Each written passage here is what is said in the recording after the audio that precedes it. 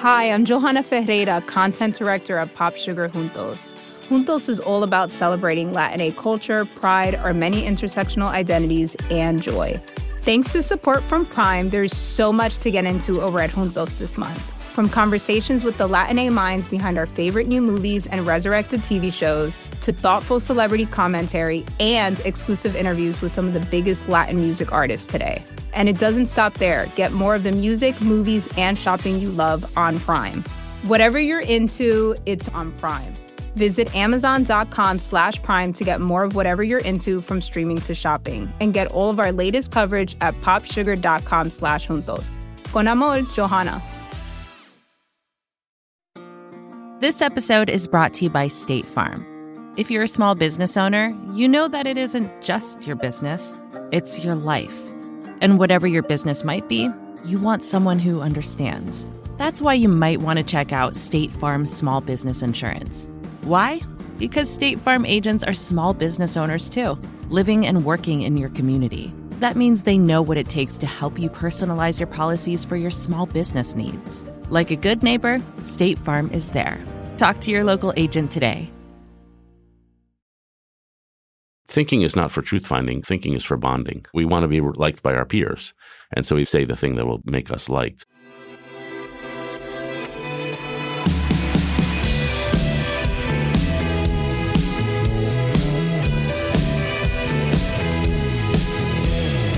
Hello, welcome to Ezra Klein Show on the Vox Media Podcast Network. My guest today is David Brooks, New York Times columnist. He's the author of the new book, The Second Mountain, which is an interesting book. It's very personal in a way his past books have not been. It's a book that emerges out of a spiritual and personal crisis he has and is about trying to understand how to live a better life and how to attach yourself to values and to pursuits that are more external and less internal, more about other people and less about yourself. There's a lot of interesting pieces to this book and a kind of critique of capitalism that I didn't quite expect in this book. But so this is a conversation that goes in a lot of different places. It's about religion and it's about capitalism and it's about how we make decisions and the meritocracy and political identity. And it's also just about being human and the ways in which that can sometimes go awry and the ways in which a lot of grace and a lot of healing can be found in each other. So I think this was an interesting one. As always, you can email me with feedback, guest suggestions at EzraKleinShow@Vox.com. Again, EzraKleinShow@Vox.com. But here's David Brooks. David Brooks, welcome to the podcast. It's a pleasure to be with you. So let's start where the book seems to have started. To the extent you're comfortable, tell me about your 2013. Oh, it was bad. So my marriage had ended. My kids had left home. And I'd been part of the conservative movement my whole life, like the Weekly Standard, the Wall Street Journal, National Review, Washington Times. But suddenly I wasn't the kind of conservative all the other conservatives were. And so my social circles drifted away. So suddenly I found myself living in an apartment alone. And I had weekday friends, so I could go out to lunch and talk politics with people. But I had no weekend friends. Like real friends. And so my weekends were just howling silences and I would go running. I was in the greatest shape of my life then because I would run like 8 miles every weekend day. But I tried to solve the problem by just working a lot.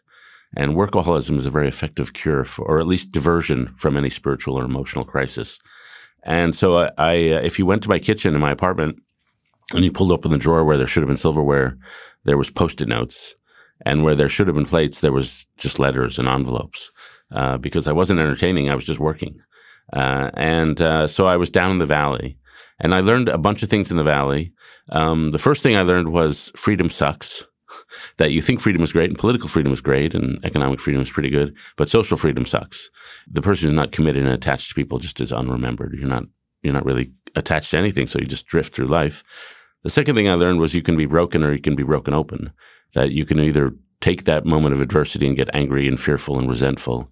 There's a great phrase I came across somewhere: pain that is not transformed is transmitted. You lash it out on other people. Or you can make yourself vulnerable. And I tried hard to make myself vulnerable. And so, this book is a process of like what happens after you try to open yourself open. You've always written a lot about community, about personal virtues. I've known you in D.C. for a long time, and you're an incredibly charming guy. You're very funny. How did it happen that you didn't have weekend friends? Well, the short answer is I valued time over people. that I was like, I really was really into productivity. And I got this way. I think I left the Journal, went to the Weekly Standard a long time ago. And I started life as a freelancer. I was writing for The Atlantic, for Newsweek. I was doing NPR, PBS. So I had a lot of employers. And so I just had to churn out a lot. And so that got me into certain habits where time was like always on my mind. So if I was going to the gas station and I wanted to pump gas, I thought, I got 90 seconds here. I can get 2 emails done. Like everything was like, what do I achieve here? And relationships just take time. You just got to slow down and hang around people. And the second thing, I think I was living out of my ego. I actually was listening to your last podcast on workism. And I think when people who fall into workism are living out of their ego. And that was true with me. Like you better than, how am I doing? How does the world think of me? And the only way to get out of that is it can't make a rational decision about that. You have to have an inner transformation, and you have to live out of your heart and soul. Your heart yearns for a relationship, and your soul yearns for surrender to something really good. And so I had to go through this valley to really get a little out of my ego and try to live a little in my heart and soul. And now when you write a book and you're on book tour, you realize the ego takes over. So you gotta fight it back again. That Workism podcast is very much in my head as I ask this and as I was thinking about the book and this conversation. But one way of speaking about a work-driven life is it is living out of your ego. Another way, particularly in the kind of work you do, or at least a way one could think of the work you do, is it can be a kind of service. You are writing things that move people. You're writing things, hopefully, that inform people. You, certainly in this period we're talking about, you had the president read you, members of Congress, members of the Senate read you. And so I don't know if I want to call it a seduction or I want to call it an argument, but one of the arguments here is that putting yourself into your work like that is important. It's your highest purpose. And that there's more value in it than maybe you're giving it credit for. Yeah. So work by itself is not bad. It's how you approach the work. And so there's a difference between a career and a vocation. And a career is something you choose. You have these certain skills, and how am I going to maximize my value in the marketplace?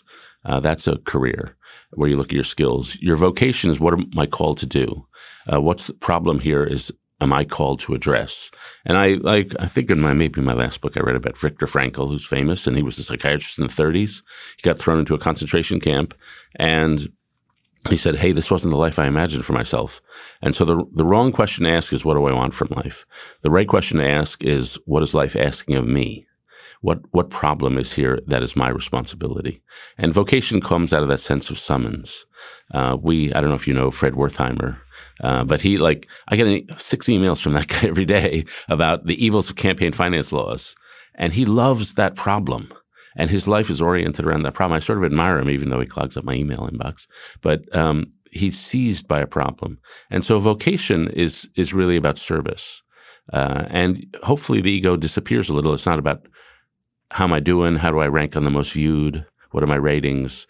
It's, am I serving others and making them who they should be? Do you think that writing for you was more of a vocation and became more of a career? That's a good way to put it. I hadn't thought about that. I decided, I don't know about you. I'd like to hear when you decided to go into this. I decided at 87. Me too. It's also 87. Oh, age 7. No, 87 when I was 3, yeah. Oh, okay. Yeah, I was not 3 at 87. But I was reading Paddington the Bear at age 7. I thought, I want to become a writer. I want to do this. And I actually went back in the last year and read that book. And it was startled me. Because it's a sadder book than I remembered it. I don't know if you've ever read it. But it's about a bear from Peru who's in a train station in London, completely abandoned. And then a family takes him in suddenly as a home. And then I remember the intensity I felt while reading that. And really thinking, writing that's so great. To write a book, that's so amazing. Did you have a moment where you realized this was it? No. I was a blogger for a long time before I ever thought I'd be a writer. Yeah. And a lot of people around me could see I was going to go into journalism long before I did.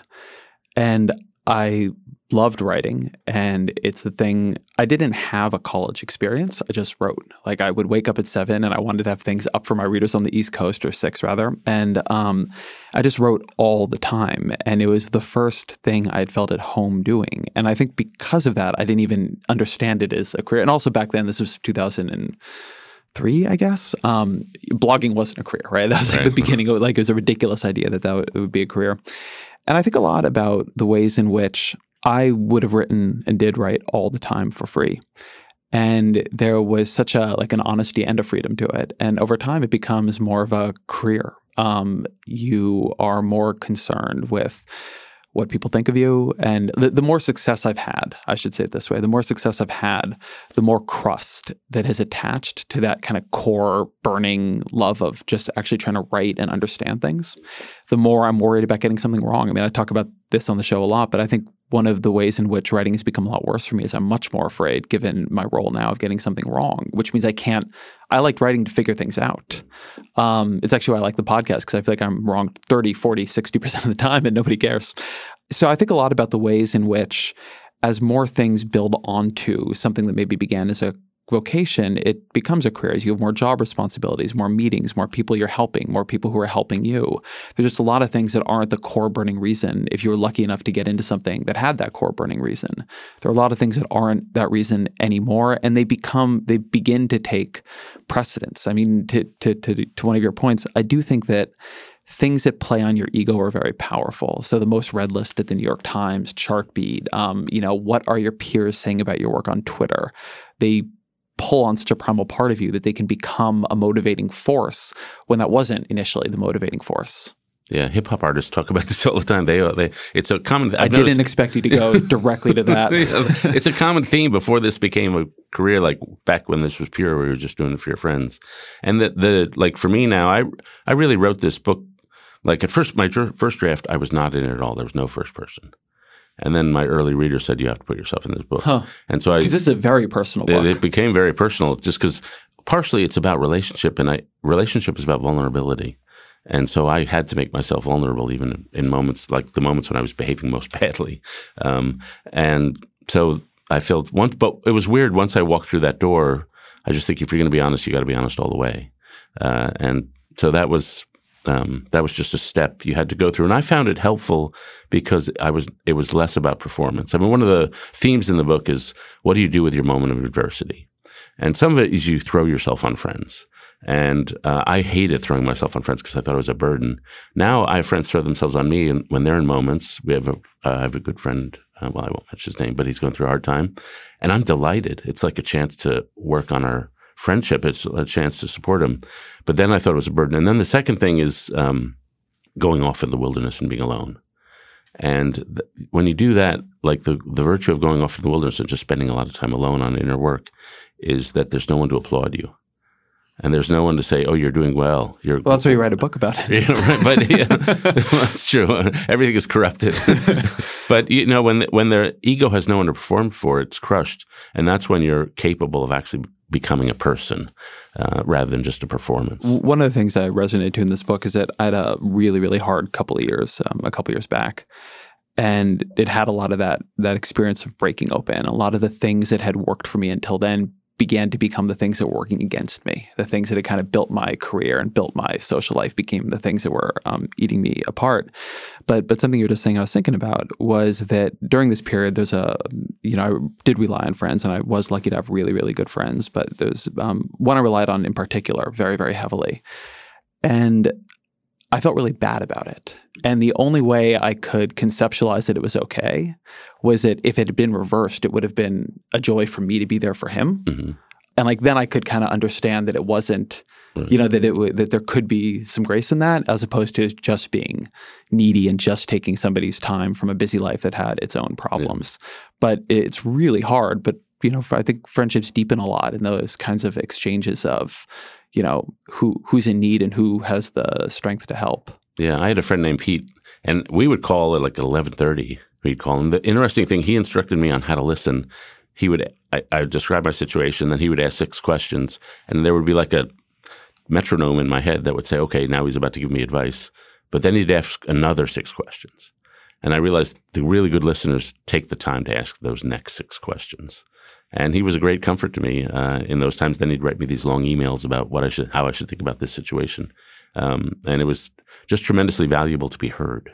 And you do need these bad moments. I think there are 2 ways to really crush through the ego. One is if what's just happened to you, have a child, you realize that stuff, that's a wonderful experience that just makes a lot of the ego desire seem small. And the second is a bad thing when you really whether you have a cancer scare or you lose a child or you have some failure. And then you think, well, all that stuff I was climbing for, it's not all like that important. But it takes one of these two transformational experiences to really get around the self of how am I doing, how am I doing, how am I doing? I want to go back to the decision to put yourself in the book because it struck on something that I was thinking about reading it. I would say, and I hope you don't take offense at this, that a lot of your early books come from the perspective of somebody looking down. They're a little bit sardonic. They're about, the Bobos in Paradise. It's sort of that you have kind of figured out what these people are. And you're both, I think you write with sympathy, but you're also writing with a little bit of a smile. And it's a book in which you're a little bit better than the people you're writing about. You figured out something they haven't or figured out something about them that they haven't. And this book felt like the opposite. It was looking up. It's a book where maybe there is some pride in having figured a little bit of this out, but really you're writing about people you think are better than you, who have figured out something that you haven't figured out. Yeah, when people go to journalism school and I talk to them, I say, if you're the sort of person who you're at a football game and everyone else is doing the wave and you don't do the wave, then you have the right kind of aloof personality type to be a journalist. Because we sit back and we sort of observe others. And for Bobos in Paradise, I'd go into Restoration Hardware, an anthropology store with my notebook, and I just observe people. And then I'd write little notes to myself. And that was aloof and detached. And yeah, I never thought of it that way. It was making fun of the upper middle class, people who live in Palo Alto or Bethesda, Maryland, or Shaker Heights, Ohio, whatever. But now I'm sort of transfixed by the people who radiate joy. I'm doing some work with community builders, and I got a chance to work with Yo-Yo Ma. And he's a guy who's just joyful all the time. And he's a famous guy, but there are people I meet who I work on this project called Weave, the Social Fabric Project, and we go around and meet community builders. And I just met a woman, say, from New Orleans who was a healthcare executive. She was driving her car one day, and she looked and saw two kids, 10 and 11 years old, two boys. They lifted a gun, and they shot her in the face. And she recovered, and she remembered the look of terror on their faces when they shot her. And they were doing this as part of their gang initiation ritual. They had to shoot someone. And she said, well, I was a victim, but they were victims too, where they felt they had to do this. So she left her job as a healthcare executive and went to work on gang violence, work with gang members. Good Lord. Yeah. And then she moved into a neighborhood where there are a lot of gangs, and she had two attractive daughters, as she said. So the guys in the neighborhood started coming over to her house, and she let them in. And before long, there were 40 kids every weekend at her house. And she said to them, why are you hanging around a middle-aged lady? And they said, you're the only one who opens the door. And so she created a second family for these young people. And so when you're around people like that, you think, that's amazing. And I've met so many amazing people who and they're not only doing good for the world, living out of their heart, but they're just joyful. They just they're delighted by the things they're grateful for. And so when you're around those people, I try to be around people like that. And there's no way other than to feel inferior to them. You talk a bit in the book about being radicalized over the past couple of years. And we've been talking a bit about you here, but a lot of this book is a critique of society. It's a book about people who have figured something out, but it's fundamentally a book about what they've rejected as well and what maybe others should reject. So I want to talk about some of those pieces. You write that the meritocracy is the most self-confident moral system in the world today. It's so engrossing and it seems so natural that we're not even aware of how it encourages a certain economic vocabulary about non-economic things. Can you talk a bit about that? Yeah, I think I've come to the belief that we don't give the meritocracy enough crap, basically. We live in it, and if you're privileged in an educated environment, when you're 16, you're thrown into the college admissions process, and you're taught that achievement and status are going to be at the center of your life. And so I'm all for achievement, and we both spend a lot of time in the achievement world. But we should acknowledge that if you don't have any other value system outside it, it's deeply corrupting because it's based on lies. And the first lie is that career success will make you feel fulfilled, and guarantee you that is not true. The second lie is that life is an individual journey, that if you just make yourself thinner or get better at yoga or win a few more victories, I can make myself happy.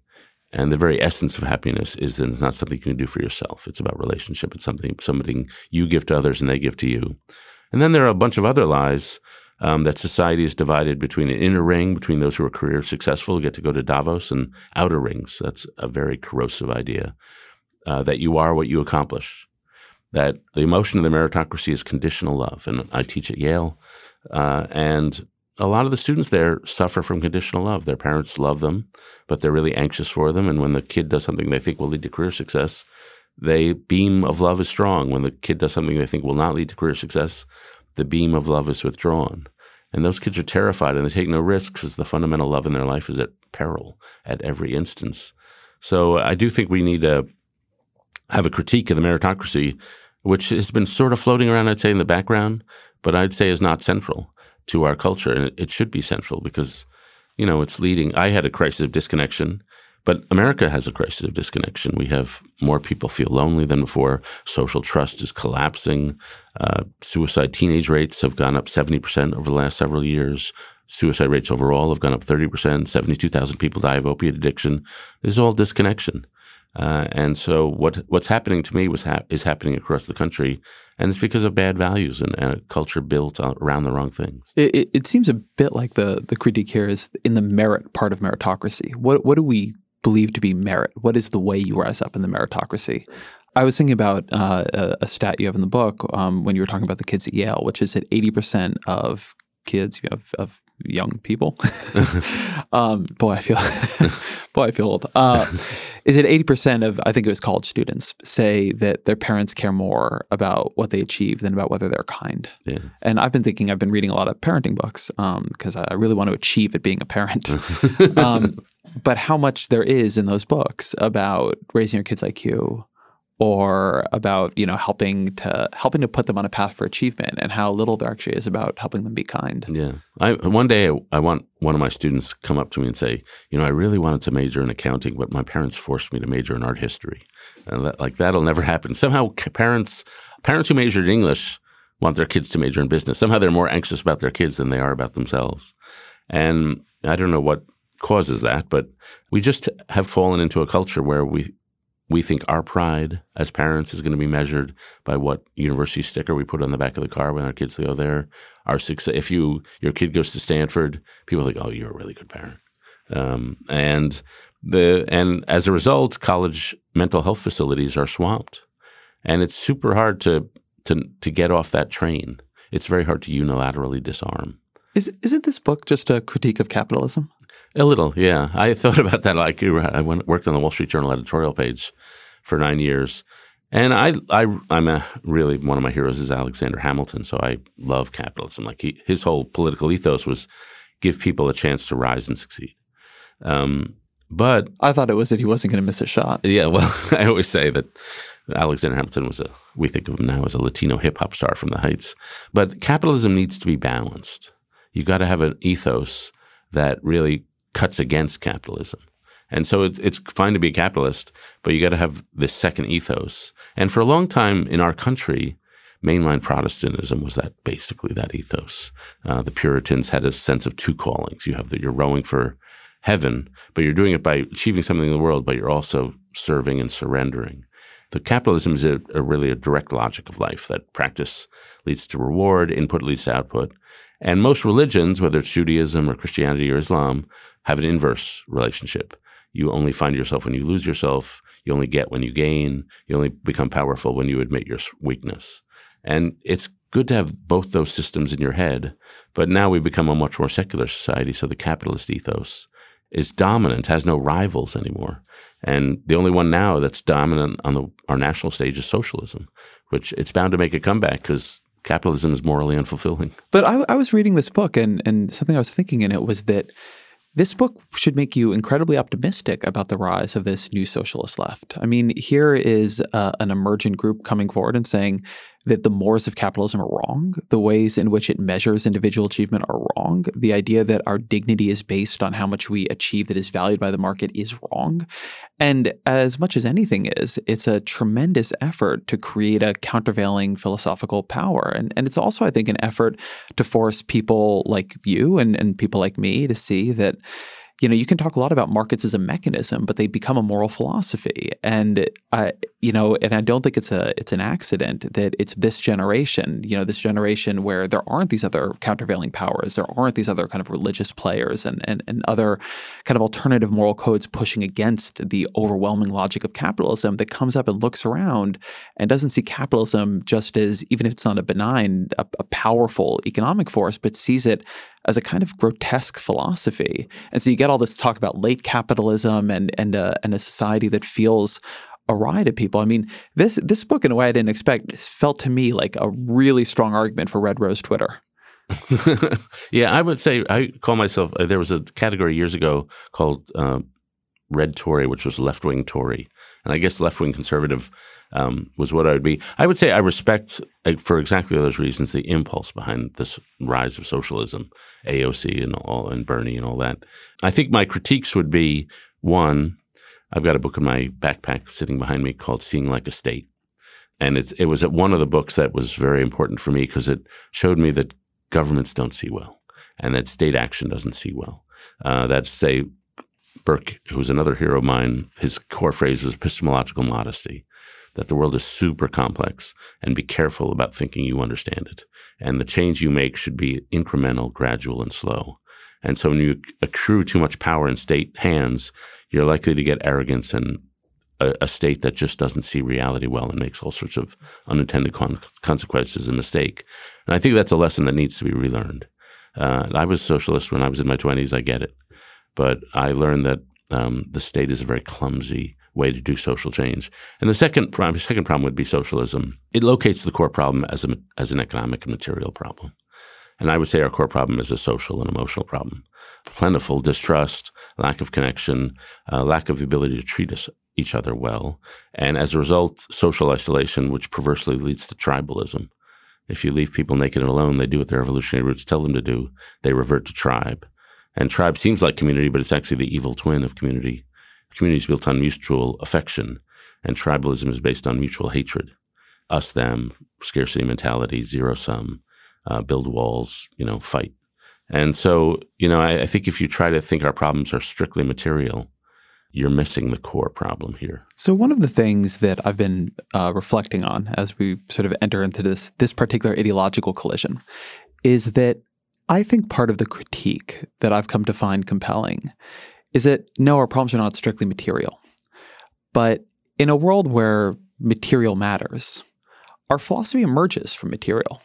The way we treat each other emerges from the material.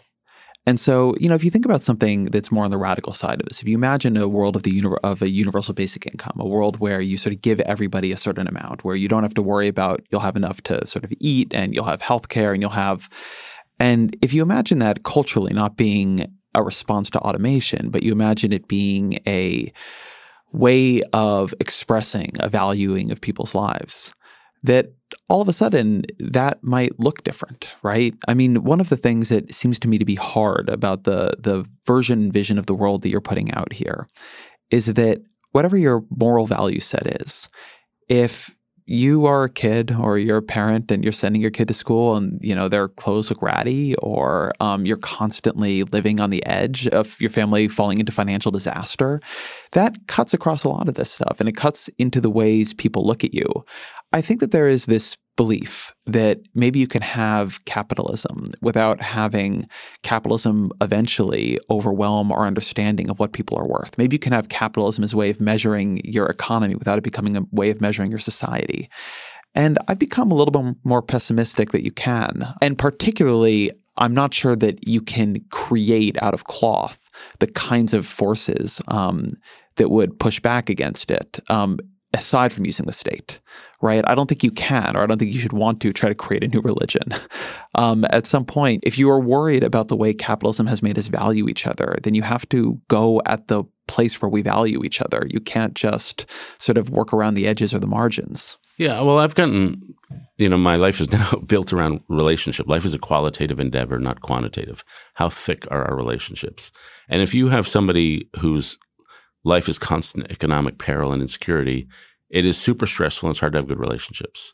So I would say to create a more communal culture, it has moved me left on economic issues. But I would say it's moved me to, frankly, where the Niskanen Institute is these days, which is if you look at the countries that are cohesive, they have very generous welfare states.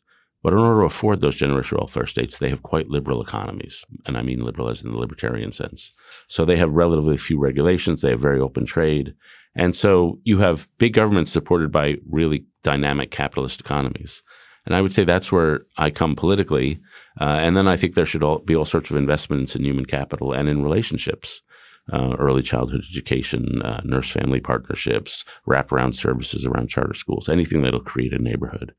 But I don't want that. You can destroy relationships through pure capitalism. You can also destroy community bonds through deference to the state by handing all authority over to the state. So there's an idea that you bring up in the book that I'd like to bring in here. Can you talk a bit about Ruth DeFries, ratchet, hatchet, pivot, ratchet concept? Yeah. So I'm a cultural determinist. I think it really culture determines. You can be an economic determinist, you can be a technological determinist. I'm a cultural determinist. That the culture and norms really shape the society more than everything else, and they come before everything else. And so she has a theory that we confront a problem, and then we create a culture that will help us address that problem. So, for example, in the 1930s and 40s, we had to face the Depression and World War II. Those were big problems, and they had to be solved by people serving in big organizations, whether it was the Army or General Motors. And so we had a very collective culture. It was like a culture of self-effacement. I'm no better than anybody else. Nobody's better than me. If you lived in Chicago, you didn't say, I live in Chicago. You said, I live at 59th and Pulaski, because there was those tight little neighborhoods that really you lived within and you didn't go outside them. And then we decided that was too conformist, too stifling, too racist, too sexist, too anti-Semitic. So in the 60s, we sort of chopped that up. And her thesis is you solve a problem and you ratchet upwards. And then you get to these moments where the culture no longer works. You have to chop it up. And those chop it up moments can be very bumpy. 1968 was a chop it up moment. We're in the middle of another chop it up moment. 1848, maybe 1905. But then people are ingenious and they figure out a solution and they migrate over and solve it. That's the pivot. And then ratchet, they find a new culture and they solve it. And so in the 60s, they replaced that we're all in this together culture with a more individualistic culture, where the message was, I'm free to be myself. And there was right-wing individualism, which was about economic freedom. There was left-wing individualism, which was about social freedom. And we've had 60 years of that, and we've taken it too far. And so we have an individualistic culture. We're not very good to each other. We've weakened the bonds between each other. And so now we're chopping it up. And nationalism is a response to that. Populism is a response to that. Socialism is a response to that. And in my view, the right culture is a culture of commitment to each other. We're not going to go back to the deference of authority, but where we see our lives as making big promises to each other and living up to those promises. So I love this idea because I think it gets at something that we do a bad job of in punditry and kind of political conversation, which is you don't need the right answer. You need the right answer for now. Like whatever answer right. you come to, it's going to have its problems. If you win, you will become the villain, right? You will become the thing that broke society. And then other people are going to have to come up and say, oh no, we have to go back in the other direction or in a new direction. And I think about that sometimes with the Seeing Like a State problem or some of these others, that I think that we have as a premise in our conversations that we're looking for the answer that doesn't have problems, as opposed to we're looking at the corrective that makes sense given what our problems currently are. Yeah, no, I firmly believe in that. There was a philosopher in the old days, hundreds of years ago, named Vico, and so there's all these cultures in the world. There's like Greek culture, there's Christian culture, there's Jewish culture, there's rationalist culture, and they're not commensurate. You can't get it all. You're in the middle of one culture, but you lose something else. So when we walked away from Greek and Roman culture, we lost a sense of valor and honor and heroism, and everything comes with its own upsides and downside. And one of my philosophers who's been important in my life was Michael Oakeshott, who's a British philosopher. And he said, governing is just like you're on a ship, and at one moment you're tilting too far left, and the other moment you're tilting too far right. So you're just trying to shift your weight so you'll be balanced. And that pretty much is how I think of politics. It's moderation means not that you're in the middle. It means that most debates are debates between two provisional truths, and you're trying to fit the right balance for the moment. And so, for example, I worked at the Wall Street Journal editorial page a long time ago, and I believed in tax cuts. And I think at the time when we had stagnation in the 70s, there was a good argument for that. We don't have that problem anymore. And so now I'm probably for increasing taxes in some ways. But that's not because I've changed, just because the nation has changed. And to be dogmatic that tax cuts are going to be right for your entire lifetime seems to me just a weird idea. And we wouldn't look at any decision in our own personal life that way, but somehow we look at our political decisions that way. Yeah. Maybe, I don't know what you think about this, maybe it's just the cost of migrating politically is so high. Oh, I do. I think that's a big part of it. I mean, I think two things here. One is I think the social cost of migrating is very, very high. But I also think the personal cognitive cost of saying that something I believed in might have been wrong is too high. And in part, that's because I think it's very hard for people to make the shift you just made, which is that it might have been right then but wrong now. I think that people get very locked into a way of seeing the world. And it seems that if you change that way, it's a betrayal of it, or it is somehow an admission of wrongness. And by the way, people will make you feel it was wrong, right? It is not a generous culture around changing your mind. I mean, particularly, I think this is a grotesque thing we do in politics, which is there is such a culture, particularly in journalism, of, well, in 1973, you said, right. When you were in fifth grade, you didn't believe. There's actually a great article in Politico the other day about Elizabeth Warren's past as a Republican and the reasons that she moved over to not just the Democratic Party, but to the left of the Democratic Party. And I thought it was such an impressive article about her. And she got this question about it at the CNN town hall the other night. And I was really struck by the way in which she didn't revel in having made the change, but sort of explained it away. She wasn't political and then she became political. And we don't have a culture where we admire people changing their minds. We look at that as a sign that you were wrong then or wrong now, or you're a hypocrite or you're an opportunist. So I think that's one set of the problems. The other is that I notice and fear in a lot of political commentators that people develop an idea of both what the problems in politics are and what the possible solutions are in like roughly their 20s. They come to Washington or they come to journalism and they get a sense of how things could work and how they are working. And then they just keep applying that frame over and over and over again. And they're famous enough that at a certain point that in their 40s and 50s are still getting, put on TV and, they get good writing assignments and they have a good perch somewhere. But their model is like archaic. And I think there's a way in which, just as we always love the music we heard when we were teenagers, we a little bit always have the politics of our 20s, right. At least unless you're able to put in enormous effort to changing that.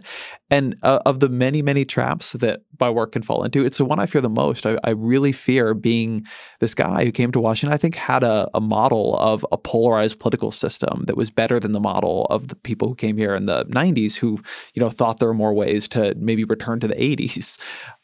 But at some point, the underlying structure is going to change again, and just being the guy who, and then can you even see it? Yeah, I thought this about Paul Ryan, frankly. He came to Washington. He went to work for Empower America with Jack Kemp, and he grew up in a certain sort of Reagan era conservatism. And when he left Washington, he still had that, and he hadn't changed. And I was sort of frustrated with him.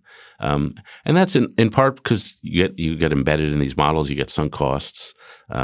What's it called? Path dependence. Yeah, you get sort of that.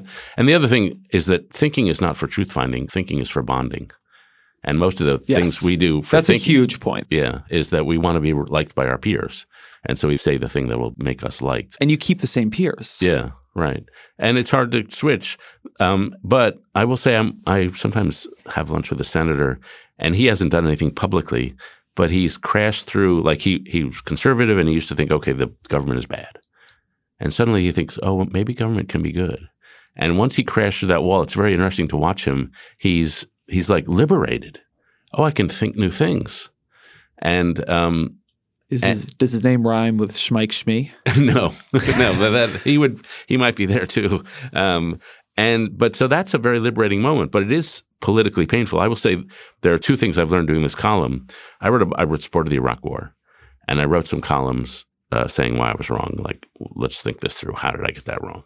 And my friends thought I was betraying them, and my enemies sensed weakness, and they pounced. So I was doubly punished for sort of trying to rethink that. And one thing I've learned in this world, vulnerability is very self-punitive. I told a story in which I looked like a schmuck in a column like a year or two ago. It was about how we in the educated class make erect these social distinctions so that people who are less educated feel put out. They don't feel at home. And I talked about a time I took a friend of mine who lacked a college education to this fancy sandwich store, and how she was sort of upset by it and just wanted to leave because it was just all these cultural signifiers. And I was like a schmuck in that story. And people, it like trended on Twitter because somehow announcing vulnerability and announcing your own self-criticism is somehow a chance for everyone to pounce, as we say these days. Yeah, I wrote a column about Paul Ryan a couple of months ago, which was a kind of similar. I had taken him quite seriously as he came onto the scene, and had been in a kind of like running disagreement, but where I took sort of his disagreements with me as like his actual view of the world. And then when he became speaker and charted a course that I think was in violation of what he said he would do. I believe Paul Ryan was conservative in a way that I didn't agree with, but I'd taken him as intellectually honest. And I think that in the end, his speakership didn't reflect that. In the end, his speakership was a collapse towards a kind of republicanism that he said he was a repudiation of. And, on the one hand, I think that it's fair for people to criticize me for it. And on the other hand, like I felt like I got a lot of unfair criticism for it. And like a lot of people suggesting some things that I didn't do. And, I went back and forth on that. It's frustrating as a writer to get pilloried. But that said, it's also the case that journalism is often a very accountability-free zone. And the idea that we all want to get to have these big jobs and be wrong about big things and then have everybody say like, hey, it's great that you were able to admit that you were wrong.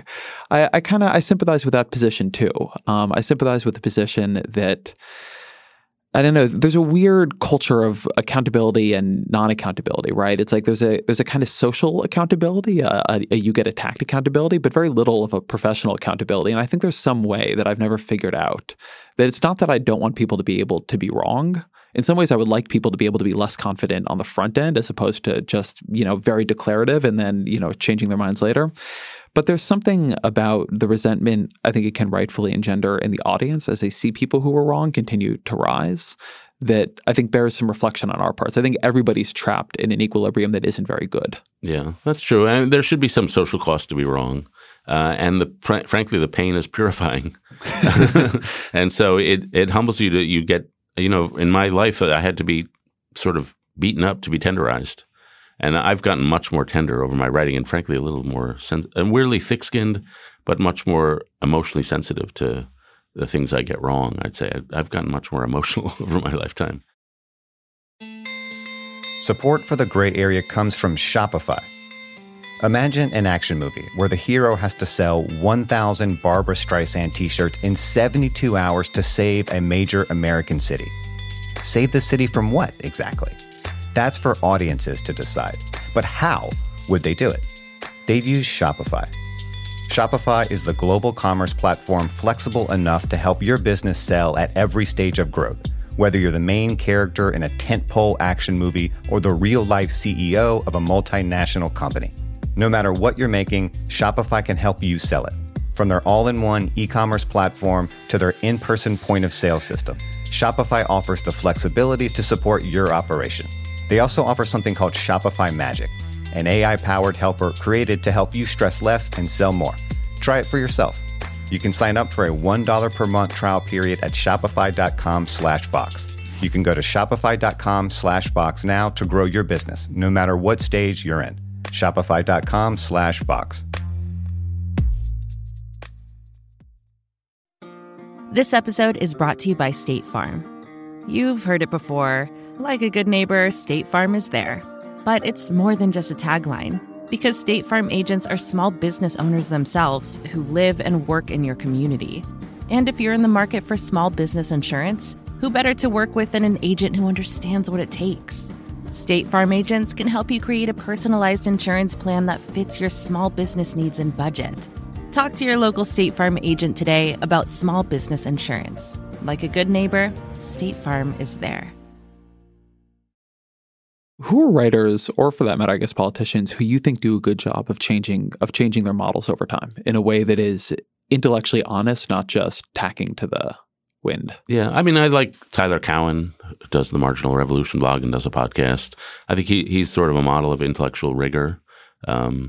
Andrew Sullivan is a very emotional writer, but I do think he changes. I have a friend, Pete Wehner, and Mike Gerson, who are two friends of mine who worked in the Bush White House, are now very anti-Trump.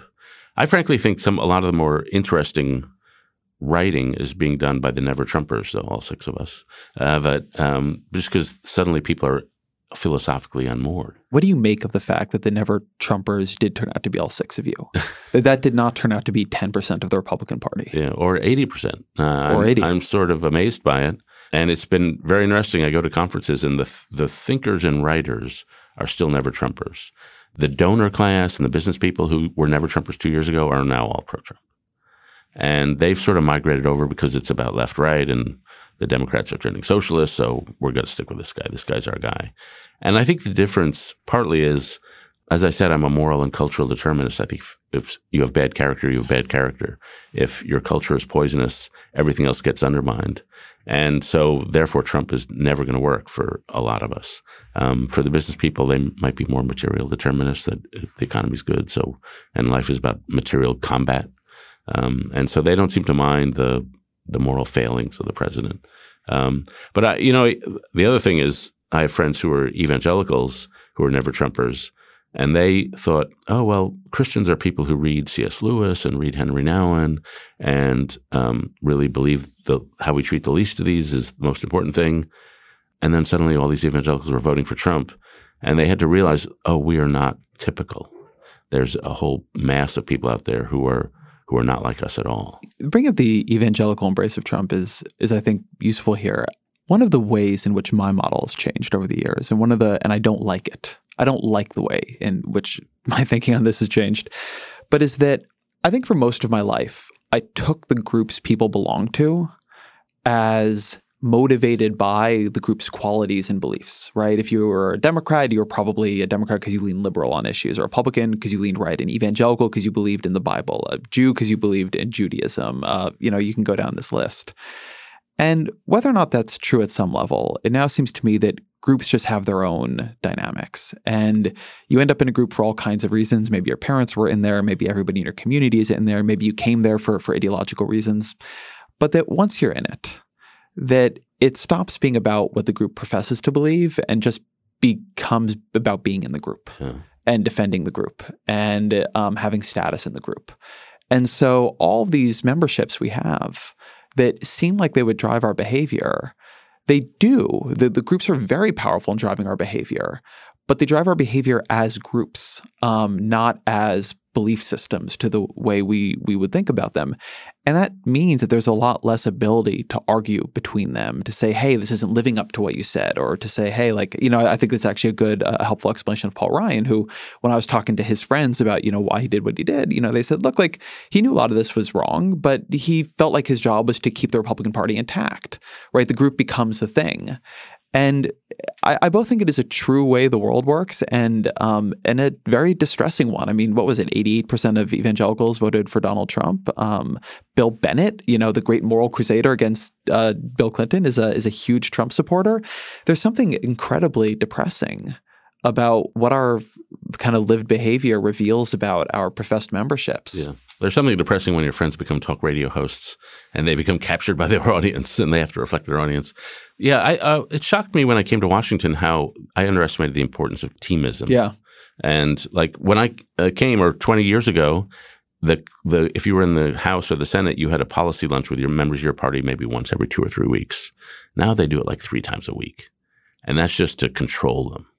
And that's just to engender team spirit. The second factor at play, especially with evangelicals, is the siege mentality. That once you have a sense we're under siege, they're out to get us, then the rally around the authoritarian leader becomes very strong. And a friend of mine put it, evangelical turned from an adjective to a noun. It used to be how you believed something, what you believed, but then it just became an identity group. And I think one of the cancers around is that we turn politics into our identity group. That used to be ethnic or used to be a philosophical position or a psychological position, but now you're a progressive or a conservative. And that's asking of politics more than can it bear. Politics should not be at the center of anybody's identity. It should be an important part of life, but your identity is your father, you're a mom, you're a neighbor, you're a Jew, a Christian. These are deeper and more important identities, or you're Polish, you're African American. and they're more life-encompassing than politics. Politics is just a way we hammer out some of our differences and do some public policies. I'm a big believer in the Samuel Johnson quote, "Of all the things that human hearts endure, how few are those that kings can cause and cure." That politics touches us lightly and our relationships touch us deeply. And so we should put our identities in those relationships. So I'm writing a book about this literally exact thing, about the ways in which political identities have merged and expanded and enlarged. And one of the things I wonder is it's become very popular, I think, to say what you're saying. Andrew Sullivan had a piece sort of similar on political cults, this idea that for politics to become an identity is a sort of uniquely toxic thing. And then I think about, well, I go backwards in American life and think about what our identities have done and what they've meant, or in other countries' lives. Like Andrew, I think, for instance, is much more confident in religious identity. But religious identity has engendered a lot more violence than our current political identities have between the political coalitions. Or similarly, racial identity, which is in many ways merging in with political identity. Racial identity did not structure the party divisions in the way it does today in the 50s or, before that. But although at one point it did, obviously. But nevertheless, it created huge levels of violence. It was something that was on the one hand probably more fundamental, but it led to much more violent and repressive forms of behavior. And so when I'm trying to be optimistic about things, I wonder about the possibility that just as politics is war by other means, the idea that you do politics so you don't do war, that having a lot of these conflicts collapse into the political realm allows them to be played out in a space where we have a lot of mechanisms for how to have conflict without that conflict going beyond where it can go. You have elections as a way of taking the pressure out. You have votes in Congress. You can fight with people on Twitter. And it doesn't feel good for those of us in it, but it has become a kind of acting out where a lot of social tensions come together and get channeled. And hopefully, at least for now, do not become what they might otherwise become, and what they have in this country in the past become. I'm curious if you think if that's in any way I'm not compelling sure I'm totally to you. buying what you're selling. What's the core of life? In the book, I describe how to make and execute on 4 commitments, and most of us make all or some of these 4 commitments to a spouse and family, to a community, to a philosophy or faith, and to a vocation. And so I think those 4 things are the center of your life. And how you execute and choose those commitments depends how fulfilled your life. If you ask politics to fill in for your religion, your faith, your moral philosophy, politics just isn't thick enough to do that. If you ask it to fill in for your community, that's what happens when you become – that's why evangelicals support Trump, because they've asked politics to define what their community is. But can I push you on that? Sure. Isn't the evangelical embrace of Trump – not to mention the hundreds of other examples one can give like this, suggest that the religious identity was never what you say it is there, that it was never this totally true moral belief, but in fact that, I'm Jewish, you're part Jewish, and I actually want to talk about some of the faith journeys you discuss in the book, but I look around at the history of my people, and I see a lot of people who were who professed beliefs to very beautiful belief systems and committed unspeakable acts of oppression and violence against my ancestors. And so I wonder if there's not a nostalgic view of what religion meant that was never true for most people in it. Yeah. I'm reading a really great book on the Irish Troubles now, and that was a conflict in many ways between 2 quite beautiful religions. And so I wonder if we are not inventing a religious identity that was never quite as graceful and different as we want to suggest it is. Yeah. Well, first I'd go back to my tribalism versus community belief, that you can believe your things in a loving way, in which case me being Jewish or Christian or Muslim doesn't affect you at all. Like, I'm glad you have your identity, and I'm glad I have mine, and you just have an abundance mentality. There's enough for all of us. But in a world where you have a scarcity mentality where there's not enough, then life becomes a zero-sum game, and the fact that you have a different faith than mine becomes a big threat. And so that siege mentality transforms a religious belief into a tribal ethos. The second thing we said is that Rabbi Jonathan Sacks, who was chief rabbi of London, wrote a book about this. And his argument was that religions lead to violence not because they're religions, but because they're groups. And if you actually are deferential to your religion, every religion I know is quite peaceful. I mean, Judaism is a religion of chesed. It's of loving kindness. Christianity is a religion of grace. Islam is also a religion of peace. And the language in every faith that I'm aware of is very much against violence, and it's very much against Phariseeism, about legalism. And the fact that we are violent and we are Pharisaical, that we are legalistic, shows how strong this is in our nature and how strong religion has to push against it. And a lot of the time the religions fail. So I think that the problem is we become groupish and clannish, not the actual philosophy of the faith. And in our groupishness, we forget our own teachings. It's funny. I didn't expect to go, and I'm not even really comfortable with it. But is that true? So we had the Passover Seder a couple days ago, and that's a story that's always really bothered me. There are beautiful parts to it, beautiful parts of liberation and the wages and the karma, to mix religious metaphors here, that comes from oppression. And yet I remember being taught about it in Hebrew school. I attended an Orthodox Hebrew school for a year or two when I was a kid.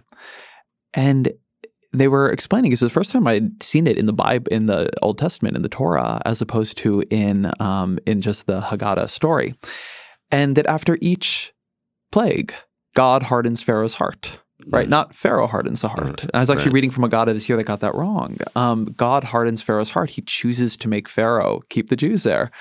And so he can execute another plague. And I got explanations for this from my Hebrew teachers, and I didn't find them incredibly convincing, which is only to say that I think there's an interesting modern desire to call all the religions of peace. But they have a lot of violence in them. I mean, my God, the Old Testament is a very violent book. There's this whole story about a rape of one of the members of the Hebrew tribe, and then there's a decision to marry the woman to the person if all of the person's community gets circumcised, and on the third day of the circumcision, when this whole community is recovering, like the Jews sweep in and kill them.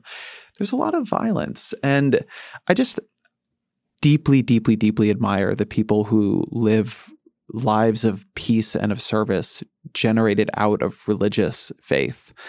But I wonder sometimes what separates them from the people who don't. And I think we want to say that they're the true religious ones and the others aren't. But I also wonder if they're not people who are motivated in some deep psychological way, or for reasons I don't fully understand, to be peaceful, in much the same way that there are effective altruists who are atheists, who live an incredible life of service and giving to others despite not having religious backing at all. I don't know exactly how to collate any of this, but it does seem to me that there's a desire to paint religion as one thing when, just like everything, it's so many. Yeah, it is many things, but this is why I'm not a fundamentalist, because I would have to buy it all. And so, I think the people who live lives of selfless service, they do it because they want to honor God and serve their fellow. And God is a pattern of love, which they want to serve. Love your God and love your neighbor. It's simple. So you can read the Exodus as the hardening of the heart. I think there's a call for genocide right in the middle there of the Amalekites or whatever. But there's also the story of the Exodus, which you can read, is God taking a very diverse people and transforming them into a single people. And so, Rabbi Sachs mentions that in Genesis, the creation of the universe is covered in 9 verses. In Exodus, the creation of the tabernacle is covered in hundreds of verses. And why is that? Because God was taking a disparate, enslaved people with a very bad consciousness and turning them into a community. And the way you turn a disparate people into a community is you give them a project to build together. And a community is people who are building something together. But then there are failures, there's the worship of the golden calf. And that teaches us that when we make our departures in life, we do it when we're too immature and we're not quite ready. We do it in a hurried way. There's a beautiful book I highly recommend if anybody cares about Exodus by Aviva Zornberg called The Particulars of Rapture, which is just a beautiful description of how a people who are downtrodden and have a slave mentality are shifted into a people that have an independent mentality. And it's about internal transformation. And so I read Exodus first as the true story of our people, as Jews and also as Americans, by the way, a people coming out of oppression and crossing the wilderness and coming into a promised land, but also as a story of personal transformation. And so we have a rabbinic tradition so we can read things in the right way, not so we can embrace the parts that we really, as we say, find challenging. You tell the story in the book of your own personal transformation around faith. Do you want to talk a bit about that? Because I think it's a quite moving section. Yeah, it's the most personal and probably the most important to me. And it's unusual, and it's not going to make people happy. So I grew up in a Jewish home. The Jewish story is my story. I was raised by immigrants. I was also raised in a lot of Christian contexts. I went to church school, Grace Church School in New York, Lower Manhattan, and then I went to a camp in Connecticut called Incarnation. And so in my childhood, I saw two different kinds of goodness. The first kind is the Jewish kind, which is chesed, as I mentioned, loving kindness. And that's the kind of goodness you see around the dinner table, just a loving embrace. That's the kind of goodness you see in Israel, frankly. When I've been there probably 30 times, and when you're there during Intifada, when there's violence, you see the whole country coming together as one across many divisions in that country. And so that's a beauty. That's a beauty that one is drawn to. But I also saw although not across all divisions in that country. Yeah, well, I would say when I've been there and there's a bus bombing or something, you feel the whole country turning. I feel the ultra-Orthodox, the Tel Aviv left, they're all like... Well, I was thinking about the Arabs in Israel. Right, okay, that's fair. I mean, that there's a division there that has been quite difficult to bridge. Okay, right, that's very true. But then there's a Christian kind of goodness I was around. There was a guy who was a camp counselor of mine and then became a friend, who was just a person for others. He was bright and cheerful, and he interrupted his sentences with bright enthusiasm and pops and whistles. And he did hard things. He became an Episcopal priest. He worked in Honduras with violence. In Maryland, he worked with people with domestic violence. And so he saw the worst of life, but he lived a life of selfless service and joy, and self-surrender to grace. And so I've lived with those two moral worldviews. And it didn't really bother me through most of my life because I didn't believe in God. So it was just like two philosophies. And then as life went on, I would say the categories I had in my head became inadequate to reality as I experienced it. That reality was just much more spiritual and enchanted than anything I could describe through material and non-religious categories. And so, for example, we do journalism, and I write about people, and to me, it doesn't make sense to write about people if they're just sacks full of genetic material. I write about people because they have souls, and they have some piece of themselves that... Tell me about that for a minute. Why wouldn't it? Why, if it turns out that it's a purely reductive materialist world where sacks of genetic material, when we die, we're gone, why would that make it different to write about us? Well, it doesn't... It would feel meaningless, like the story has no meaning, that we're just like a bunch of genes on a blue dot in the middle of the vast universe, and it really doesn't matter. And to me, life doesn't feel that way. It feels like how we behave does matter, that there's some ultimate standard in the universe that we try to live up to, and that we have something in us that has infinite dignity. And that thing in us doesn't have any size, shape, or weight. And we call it a soul, and rich people don't have more of it than poor people, and old people don't have more of it than young people, and that it yearns for goodness. And I've interviewed people who've done war crimes and genocide and criminals, and they all want to pretend their life is good. And if they did bad things, they have some rationalization to explain that. And so this yearning to lead a good and meaningful life comes from somewhere. And if you think that people have these immaterial things in them, and we all have that, then it's a short step, I think, to think that somehow all that is merged into one, that we're all connected in some deep way, and that the world was created and is being created still in a way that's sort of enchanted. And I have, most people have moments in life where they feel reality slips outside its boundaries. They have a sense of some otherness, some sense of transcendence. And that doesn't happen often. But I think religion is trying to stay faithful to those moments and not view them just as bizarre interruptions of life. But as part of this, you made a process of exploring and embracing a more grounded Christian faith as well. Yeah, well, I'm as a people, I'm Jewish, but I guess I had problems. I just wanted to know what was true, right? And so I've always read a lot of Jewish theologians. Theologians really touch the deepest issues. Even if you don't believe in God, I think it's really useful to read theology. Mm-hmm. I fully agree with that. And so like Abraham Joshua Heschel, I've always been a fan of Reinhold Niebuhr. Martin Buber is a little hard to understand, but probably a deep guy, deeper than me probably. And C.S. Lewis and people like that. So I've read in that. And in the course of my reading and things that have really touched me, the Exodus story really touches me. I think that is the ground of being for our lives. That is the story that we have lived out for centuries and made it true. But I confess the other thing that really touches me is the Beatitudes, the Sermon on the Mount. Just it's a radical, like how somebody in that time came up with this radical, revolutionary concept that the least or the worst, the meek shall inherit the earth. And to me, that's, as I quoted in the book, somebody saying the celestial grandeur shines through in that statement. And so I feel Jewish. All my friends are Jewish, but I can't unread Matthew, and I can't unread the Sermon on the Mount.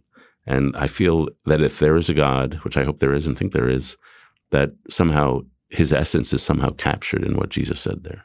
And has the quality of belief for you changed? I mean, something we're talking about here is I would sort of describe a lot of what you've described here as sort of a moral grandeur and a worldview. But in terms of your personal faith, has the quality of that changed, and the role it plays on a Wednesday changed? On a Wednesday? Only on Thursday? Yeah, right. But it has. In a kind of tangible day-to-day way. Right. I mean, the way I describe it is my journey of faith. Some people have these dramatic things where like God comes down and shining light. I never had anything like that. It's just like, this gradual process. And I describe it like sitting on a train, and suddenly all the people around you are reading. You're on the quiet car in the Acela, and you go get a coffee. And then you look out the window and you realize you've moved a long way. Everything seemed normal, but you've traveled and you've crossed a boundary. And there was no border at the boundary, but somehow you're a believer. And belief is not, oh, God's telling me to order a cheeseburger. To me, it's not. Some people talk that way, and I really don't resonate with it. To me is, and I quote in the book Frederick Buechner, he said, if you wake up every morning and you read the paper and you think, do I really want to believe all that again? And if 10 days out of 10 you think, yeah, I believe in God, he said, well, you're pulling the wool over your eyes or mine. You should maybe believe in it maybe 2 days out of 10. And because the saying no is important as saying yes, I don't believe it, because it shows you're human. But those few days when you do believe, you should do it with great laughter and joy. And to think that we basically live in a gracious world with some loving force that's weirder than we can imagine, that feels right to me. You've talked about having a period when you were younger and you were a socialist. Did you have a period when you were a sort of dogmatic unbeliever? I was never dogmatic. I was one of those typical neocon types who thought religion was good for other people. It was like a socially positive force. But it was never something that was going to occupy me. And then I think in college, I treated religious literature as sort of just any other kind of literature, wisdom literature. Like it could be useful. I could take some of this and be useful. Like when I first got my column, I'd never been hated on a mass scale before. And being a more conservative columnist at the Times, I got a lot of hatred. And I realized it was very debilitating and hard for the first 6 months. But then the phrase "love your enemies" came up, and I realized you have to treat these people who are really being mean to you on email as somebody you're going to love who are bringing you gifts of some form. And I found that was the only mentally survivable way. So that was just like the Bible is filled with practical wisdom. So I treated it as that for most of my life. I was never hostile to religion, but I was never, it was like impersonal. Yeah, that makes a lot of sense. I mean, I had a period when I was younger where I was hostile to religion.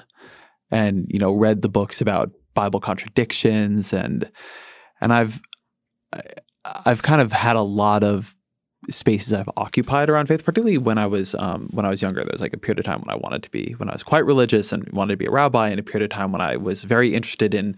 I was one of the kids who would get into arguments disproving religion, right? Which and now I often find myself in a place where I find a lot of beauty in religion, and I would like to find faith. But it doesn't feel possible to me. It doesn't.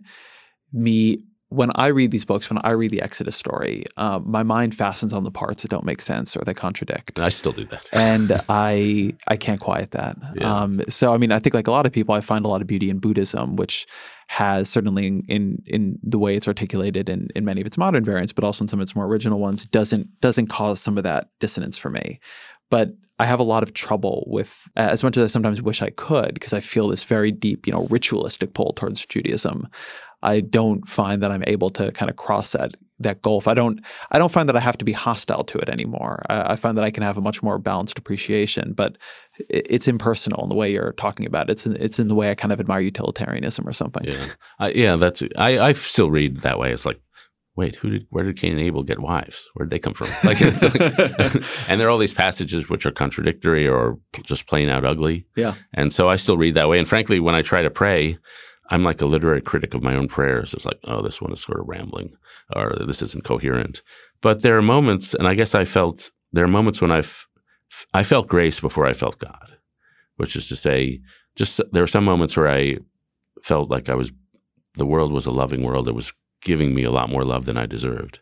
And there was an essential kindness at the bottom of the world. And then, sometimes you felt observed. I was in New Haven. I was teaching. This was like 7 or 8 years ago. And I was running on a little trail there, and I came across a dead body. A guy had, overdosed, I guess, by the trail. And I wanted to just keep running so I could make it to my class and not call a cop or something. And I had this powerful sense that somebody was watching me and calling me to account. So I went out and found a cop. But those are just weird, powerful moments of being observed. And then also, I think parenthood was central to this, that I just felt I've been given so much than I ever deserved. And that there's an element of just loving kindness at the bottom of each of us, and sort of in the underlying way of nature. The books I recommend on how faith feels to me, there's a book by a guy named Christian Wyman, who's a poet that teaches at Yale, called My Bright Abyss.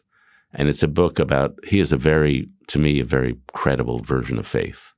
That faith is just something that changes all the time, and you doubt it most of the time.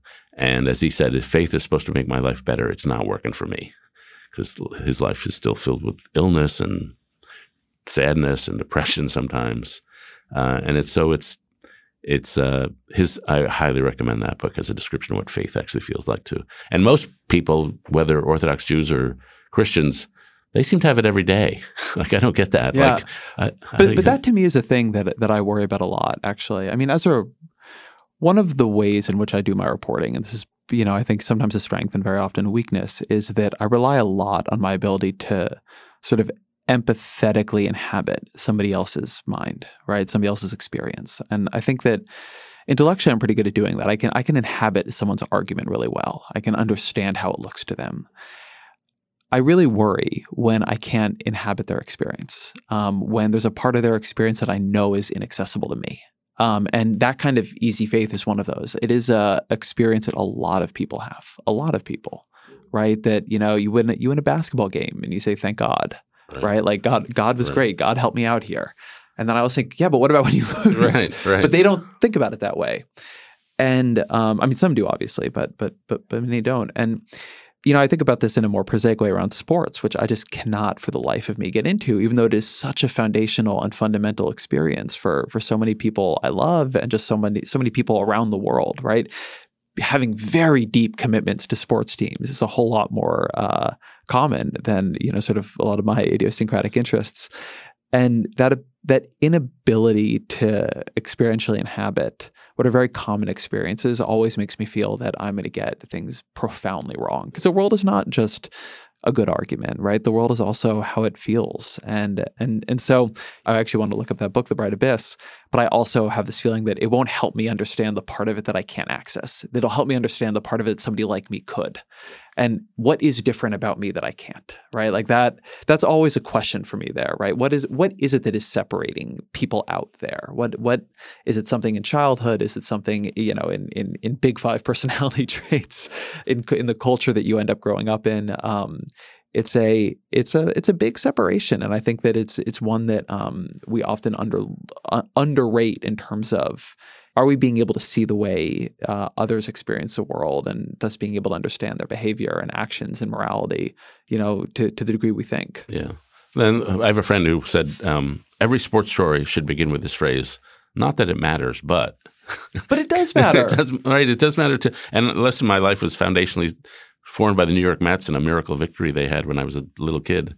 And I get swept up in the sports. It's sort of what are you actually worshiping? Like, I'm a Mets fan. If the Mets traded all 25 of their players to the Yankees, and suddenly all 25 players were different, but they were wearing the same piece of cloth, I would still worship the Mets. Like, what am I worshiping? This is how I look at sports. Exactly. It is. I read it the same way I read religion, where I'm like, they don't care about you. Right? Like, look at the contradictions here. They're going like these people, like they forced your city to give them tax breaks to build that stadium.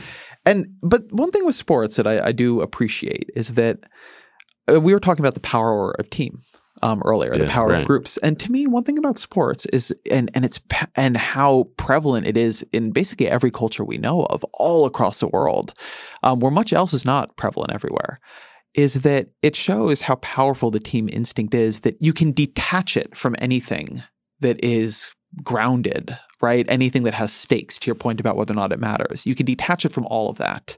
You can fill it with people who you know are not there for you.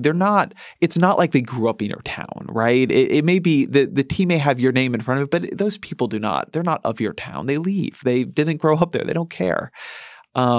And yet people will organize their entire lives around it. And I do think you have to sit back and look at that and appreciate how powerful that drive is in us. Right. To me, like, sports is this great lesson about politics too. Because I think most people who really are into politics are into it more the way they're into sports than they like to admit. Yeah, that could be. I mean, if you go back into our culture, I mean, if you were an alien landing in space and you landed in the Middle Ages, you'd see cathedrals and think these people are really religious. Now you'd see these lavish sports stadiums and you think these people are really into sports. And it has become our global religion. Manchester United, the New York Yankees, New England Patriots. It's partly playing on the surge of dopamine we get when our team wins. On opening day baseball season, I saw a tweet, I forget who wrote it, saying, "Welcome to baseball season. Now every day my mood will be affected by men I don't know." Yes. and that's true with me, whether the Mets are winning or losing. But hopefully it is a sense of something I'm attached to, some larger entity. And it is, sports is also, frankly, a bit of a moral drama. The people who practice who rise, they succeed after failure. There's all these melodramas going on in sports. It's physically beautiful. It appeals to a lot of our senses, just not our minds. So sports talk, one of the things when I look at sports pundits being a political pundit, I think they're way better than we are. The standards are much higher for being a sports pundit. Last week, Kanye West accused one of the biggest Twitch streamers of being an industry plant. It's an idea that comes up so often on platforms like TikTok and elsewhere. You see people who have blown up seemingly overnight, and the question is, who's behind them, right? That's what everyone wants to know. Tipping the scales and pulling the lever to make them seemingly the next it thing on the internet. This week on Power User, is it even possible to create an industry plant on the internet? And if so, how? I'm going to make a hard turn in the conversation because there are a couple things you bring up in the book that I want to make sure we cover. One of them that I was thinking about, you bring up Kierkegaard's concept of the aesthetic life. Can you talk about that a bit? Yeah, we would now call it the Instagram life. Sure. And I think it afflicts a lot of us that he meant that we judge our life on aesthetic grounds. Was it interesting or dull? Was it pretty or ugly? And that the people who are leading an aesthetic life treat life as a series of experiences. They want to go to Burning Man one day. They want to go to the Grand Valley. Nothing wrong with that. Nothing wrong with that. But if your life is just a series of experiences that don't accumulate to something, and if you just treat it as this aesthetic experience, then eventually you're not adding up to anything, and you're not serving anything. It's just an aesthetic experience. It's just something that passes through you. And he says eventually you get sick of it, and the pleasures cease to thrill. And then you wind up with a medieval concept called acedia, which is the loss of desire. And that's a word we don't have, but people begin their life filled with these fervent desires, but suddenly the pilot light goes out and they lose desire. And so he says you're going to wind up in a crisis if you try to build an aesthetic life. And this comes in a section you're also talking about careers, and I was thinking a lot about it in terms of career decisions people make. That it seems to me, and again, this is for people who have the privilege to make decisions this way, but it does seem to me that oftentimes people organize a lot of career questions as if they are trying to read their own story from the outside. Yeah. Right? Like, how would this look? How would this look in the obituary? Yeah. How would this look if somebody else were telling my parents about my career?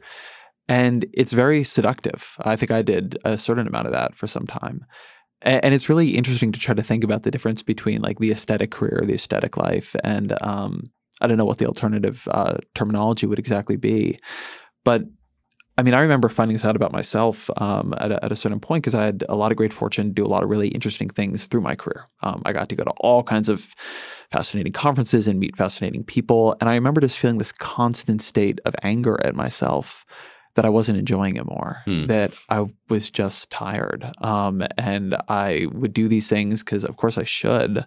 And then I'd be there just wanting to get home. And at a certain point, I learned that I just needed to be home a lot more. And that's been like I just prefer being at home reading a book than to do a lot of the things that seem like they would be a more exciting life. And that's okay. And I think that's a hard thing to convince yourself of, right? Particularly in an age of Instagram and, curating your identity publicly for other people. Yeah. One of the lies of the meritocracy is you can build your own prestige by attaching yourself to prestigious brands. So I work at the New York Times or teach at Yale. These are prestigious brands, but it sort of doesn't actually lead to all that much. And well, money, fame. It does. I mean, that's a lot of external things. One of the things that's been liberating to me is I talk about these weavers, these community builders that I'm around a lot of the time. It's just more fun to be around them. They are, they're living in neighborhoods that are not great. They don't want fame, money. All the things social scientists tell us we want, they don't want those things. They really are motivated by a desire to live in right relationship with others and to serve a good. And they're weirdly joyous as a result of that. They're outside the meritocracy in which a lot of us were raised. And they take on a lot of burdens. They might have friends who have sort of semi-adopted 40 teenagers. And, if you have one kid, that's tough. Imagine having 40. And yet they radiate a joy. Joy comes from taking on heavy burdens. And they're just living outside the meritocratic system that tortures a lot of us. I mean, we've not really touched on yet the central metaphor of the book, these two mountains, but this is probably a good place to do. So do you want to just talk a bit about what the two mountains are? Yeah. So that we get out of school and we think we're going to climb up a certain mountain, which is more or less our career mountain. When we cop, teacher, journalist, firefighter. And usually what happens, and you adopt a certain value system doing that, which is a value system sort of based on the egotistical desires. And you spend a lot of time on the first mountain thinking about reputation and reputation management. And then you achieve success and you find it weirdly unfulfilling, which happened to me, or you fail and you're off your mountain, or something happens that wasn't part of the original plan. You get a cancer scare, you lose a child. And so you're down in the valley. And in the valley, the desires of the first mountain just seem small and unimportant. And you get broken open and you realize you have deeper desires, the desires of the heart and soul. And you think, oh, there's a bigger life ahead of me. There's a second mountain. And sometimes you change your life. I ran into a guy who was a banker for 25 years, wasn't satisfied. So now he serves helping guys come out of prison. And when he talks about that, his eyes glow. A lot of people stay in their same jobs, but they live for a relationship, to be a mentor, to serve the people around them. And so they really put other in front of self. And it's easy to say, I live for a relationship. It's a banality. But to actually do it is actually hard. and to see deeply into others, to care more about others than yourself, to quiet the voice of the ego. And just to be skillful at relationship is phenomenally hard. How to have really honest conversations that aren't intellectual and up in your head. But they are like that. Second Mountain people, I've come to recognize them. I can spot them. They really are not thinking about themselves. The people you describe who are like this in the book, they're reasonably extreme people. Yeah. People who have adopted 40 folks or who got shot and moved into anti-gang work. And I think it is much easier to conceptualize what like the normal first mountain climber looks like because we all know them. Then what does the normal second mountain climber look like? Not that people are doing something that would win you an award, but just people who are, have changed the focus of their life. Yeah. Well, I mean, if you go to any school, teachers are second mountain people by and large. They take I make this distinction between happiness and joy. Happiness is when you win some victory, you get promoted. So happiness is self-expanding. Joy is self-transcending, where you and another person become merged, or you and nature become merged, or you and God become merged. And when teachers take joy in the accomplishments of their students, that's a second mountain. And I tell this story in the book, which is an illustration how you can be a very normal person, be a second mountain mentality in the value system. And I'm really just using these mountains as metaphors for two different value systems. One, which is prevalent in our culture, based on self, and the other not prevalent in our culture based on relationship. And so the story is I got from a book called Practical Wisdom. And it's about a hospital janitor named Luke. And Luke is cleaning rooms in the hospital. And one of the rooms he's cleaning is a kid is in there, a teenager, got into a fight and fell into a coma, which he was not coming out of. And sitting in the room for 6 months is his dad, just sitting vigil. And one day, when Luke cleans the kid's room, the dad is out getting a smoke. And later in the afternoon, the dad goes to Luke and says, "You didn't clean my son's room." And so the first mountain mentality says, my job is cleaning rooms. And so if that's your mentality, you say, "No, I did clean your son's room. You were just out getting a smoke." The second mountain mentality is, my job is to comfort patients and their families. In that case, your decision is, well, I'll go clean the room again so the dad can have the comfort of seeing me clean it.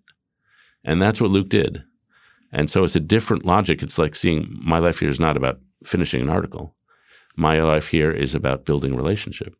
And so putting that changes your behavior in all sorts of subtle ways, even if you stay on the job. I think it'd be easy to listen to this and say that what you're saying is first mountain is career and second mountain is charity. Yeah, I don't really believe that. Yeah. So you have this line that charity is the ultimate dirty word. Can you talk about the distinction between what you're discussing and the idea of charity? Yeah. Well, charity is condescending in the first place. And so the people I've met, these weavers, they hate that word. They believe in radical mutuality, that we're all broken and we are all in this together. As one woman told me, I don't do things for people. I just do things with people. And so when you're on your second mountain, you're aware of your own brokenness and how much you need others. And you are aware of the depths of yourself that only spiritual and relational food can fill. And you're living out of those depths. And so often you're quite lonely because you are really in touch with the deepest desires of yourself. And so you really go out of your way to sit with people and be patient with them. And you don't see the more accomplished as more valuable. You've got a very different value system. And one of the things that I'll say, I think, we've spent a lot of time over the last 10 years thinking about our decision-making skills, Danny Kahneman and all that. In my view, the next frontier in understanding ourselves is understanding where our desires come from and how we can replace bad desires with better desires. Like first, where they come from is a bit of a mystery. Like I can order broccoli at the restaurant, but I can't teach myself to like broccoli. It comes out of some mysterious place in yourself. And second, what you want, you become what you want. And so wanting the right things is really important. And if you want prestige and reputation, you'll become like that. But if you just want to live in right relationship and feel merged with others, then you'll become that sort of person. And so moving from low desires to higher desires is really what the first and second mountain is about. When I take your point that this is something that needs study, but did you see ways that people did this? Well, I think beyond the kind of trauma ways that you've discussed a bit already. I think some people are loved into it. Mm-hmm. And some people, like a lot of people I meet, they did their second mountain first. They were loved in such a deep way that love sort of overflowed over self-interest. And there are a lot of people who grow up Mother Teresa is actually a good example. So she grew up just wanting to serve others. Dorothy Day is another hero of mine. But Mother Teresa is an example because something about her and I meet teenagers like this. They they love working in the soup kitchen. And somehow they're not thinking, oh, what a hero I am. They're just enjoying that process. And Mother Teresa is a good example because she went in this, she found God, and she served the poor, and then she lost her faith in God. And that went on for decades where she had no contact with God. And it was deeply depressing, but she continued the work. And then she said, you're serving the people who have nothing. And your loss of faith in God is part of that pain. And so you're sharing their suffering. And she found this enormously comforting. And she's operating by a different logic than a lot of us are operating by. For the most part, the stories you tell in the book are people who are very rooted in a place, in a community. They are helping people near to them. And I'm part of the problem in what I'm about to describe. But as media becomes more nationalized, as we're all on sort of nationally viral social media, I think there's a real tendency to put that energy you have, that energy to change the world, into a world so big that it's very, very hard to have any effect on it. Right. And, and I don't even mean to do this in a sense of mocking, Twitter activism. I think that comes often from a very real place. But that I do think that there is a bait and switch between what grabs us most because the stakes are so high, and then what can actually feed us because we can feel that kind of relational sense of giving something and getting something and giving back and being given back to. And, I wondered how much some of the spiritual void or the hollowness you talk about in the book just comes from this increasing detachment from place. More of us move away from where we grew up, and we don't read local news. I mean, there's just like less of a community here, and it does seem to me that that for a lot of us, we'd be better off trying to really focus on making our community better and worrying a little bit less about the kind of like global picture. Yeah, I've come to see that. And I think it's a problem of our social class in particular. When I travel around the country interviewing these weavers, one of the questions I ask them is, to what level of society are you most attached? Is it your town? Is it your county, your state, your region, your country, or the world? And 5% will say the world, all of humanity I'm attached to. But 80% will say my town. Youngstown, Ohio is my place. New Orleans, Shreveport, Louisiana is my place. They care most about their place. And that's, if you go to New York and D.C. and San Francisco, people don't really think that way, not as often. But most people, they live and die for this place. And I've really come to believe, and this is sort of grows out of Raj Shetty's work too, that the neighborhood is the unit of social change, that the individual is not the unit of change. Like pick out one and then get them into Harvard and they'll be better. But as a friend of mine in Shreveport says, you can't clean only your part of the swimming pool. You have to clean the whole community, and norms will shift and behavior will shift and relationship will be created, and everybody in the community will be lifted up. And Raj Shetty's work is about how important your local neighborhood is to your social mobility, and that you can get two neighborhoods, Compton or South Central in LA, with very similar demographics. And in one place, people really rise up. Another place, they go to jail. And so there's dynamics in each neighborhood. And just being around, like I was around a guy in Youngstown, he just said, I live and die for Youngstown. And he started his activism by just holding up a sign that's in the town square called, and it said, Defend Youngstown. And now he works with some of the sort of real estate and housing, try to build back Youngstown back up. And most people I've been humbled by are really, really, really rooted in place. And geography is something we maybe have undervalued. I think it's a good place to take this to a close. So let me ask you the question I always ask at the end, which is, what are 3 books you've read that have influenced, this journey or just you in general that you'd recommend to the audience? The first one would be Edmund Burke's The Reflections on the Revolution in France, which I was forced to read in college and hated because I was socialist, and he's a guy saying, be cautious. But that phrase I used earlier, epistemological modesty, that's really become the core of my life, and the respect for tradition, respect for the way things are done. My second book, I guess it's banal, but Anna Karenina by Tolstoy. It's just a book of deep emotionality and of moral searching. Everybody is morally searching in that book. And you get the full range of human nature. I'm trying to think what my third would be. I guess I'll say, I'm now blanking on the author's name, Edmund Morris, his early biography of Theodore Roosevelt. If my political philosophy has any roots, it's to Whiggism. And so Whiggism has its intellectual ancestors in Alexander Hamilton. And then it created in the early 19th century. And it was based on the idea that liberals are for using government to enhance equality, and libertarians are for reducing government to enhance freedom. But there's a third movement in our society that's based on limited but energetic government to enhance social mobility. And Hamilton was a poor immigrant kid. He wanted to create a government that would enhance social mobility. And the Whigs tried to do that, Daniel Webster, Henry Clay, by building canals, railroads, state banks. Abraham Lincoln grew up in that tradition. And he gave more speeches about banking than about slavery in the course of his life.